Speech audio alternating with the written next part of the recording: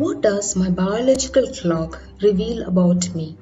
Start the winding of your biological clock as soon as possible. Hi bestie.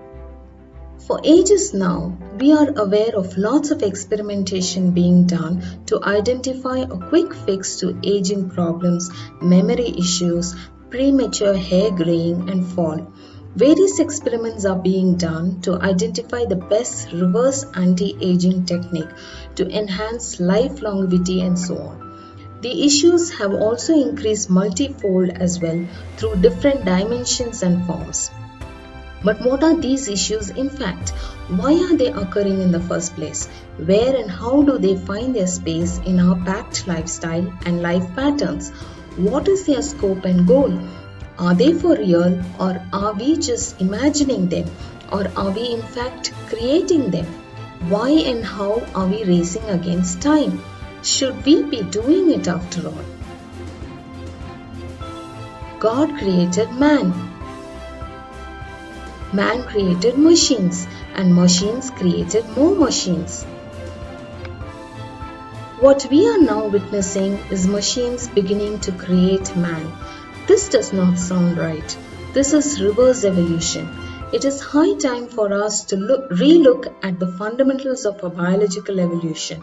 While these have been long-time thoughts in my mind and I've been looking around at nature and people for connections and explanations, I recently came across a time chart of the body organs.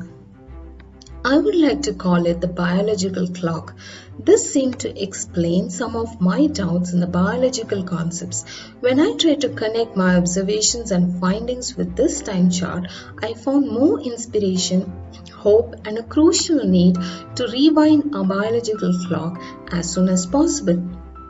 I will try to brief this analysis now. The human body functions using various organs, systems, and mechanisms supported by various enhancers. When there is a problem in their functionality, we need to rectify the problem through prompt and precise diagnosis and attention. In this talk, let's look at the internal routine of the body.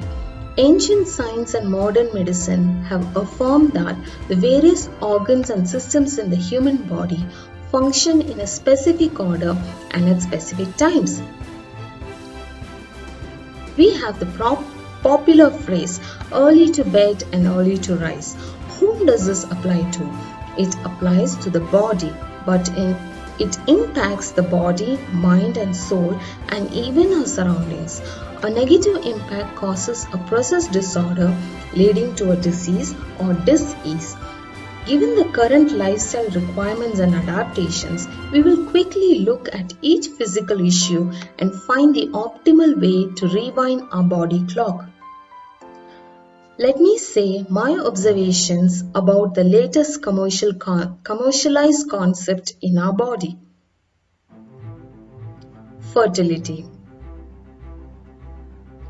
Fertility issues have been reported to have increased significantly in recent times and are being promoted and commercialized largely by way of campaigns. We need to accept that the body does not need any man-made support through discovery or invention to function. It just needs its space to function. Depending on the kind of suffocation experience, the body shows physical ailments, from monthly menstrual disorders to PCOS and fibroids to endometriosis and total infertility. The discomfort varies from person to person. It is only when the organ is not nourished well it shows issues. This nourishment goes beyond diet and food, such as eating dry foods, pulses, massage therapies, etc. For men and women with issues in the reproductive organs of any sort, plan to go to bed by 9 p.m. and wake up by 5 a.m. and remain physically active from 7 a.m. to 12 p.m. Now it is very interesting to know that the brain does not need an alarm clock to sing out the wake-up time. It has its own alarm which is timed at 8 hours. That is, if we sleep at 8 p.m., then we will wake up effortlessly at 4 a.m. no pressure. The caveat is to fall asleep as soon as we hit the bed. This is possible only when the body is extremely tired and exhausted after its day's work. This is again possible only through physical activity. Believe me, it works, and I had tried it 2 years back. Hence, the idea to remain active from 3 p.m. to 7 p.m. makes perfect sense. Few more observations to share. To rescue the kidney and heal the thyroid gland, we need to ensure that we are socially connected and communicative, that is, both listening and speaking to others while being physically active from 3 p.m. to 7 p.m.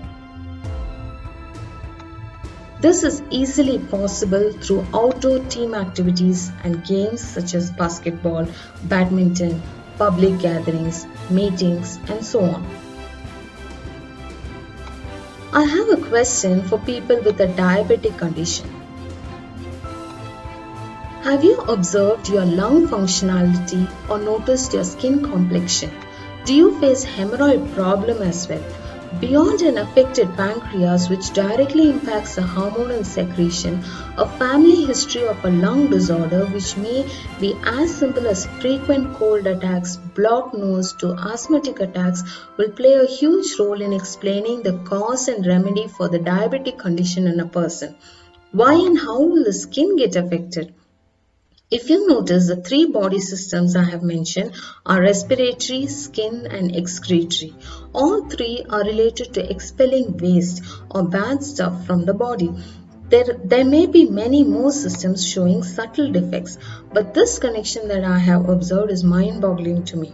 We can even connect it to the body's energy flow and narrow down on the reason. But for now, how can we wind a body clock for this? Just sleep well till 4 a.m.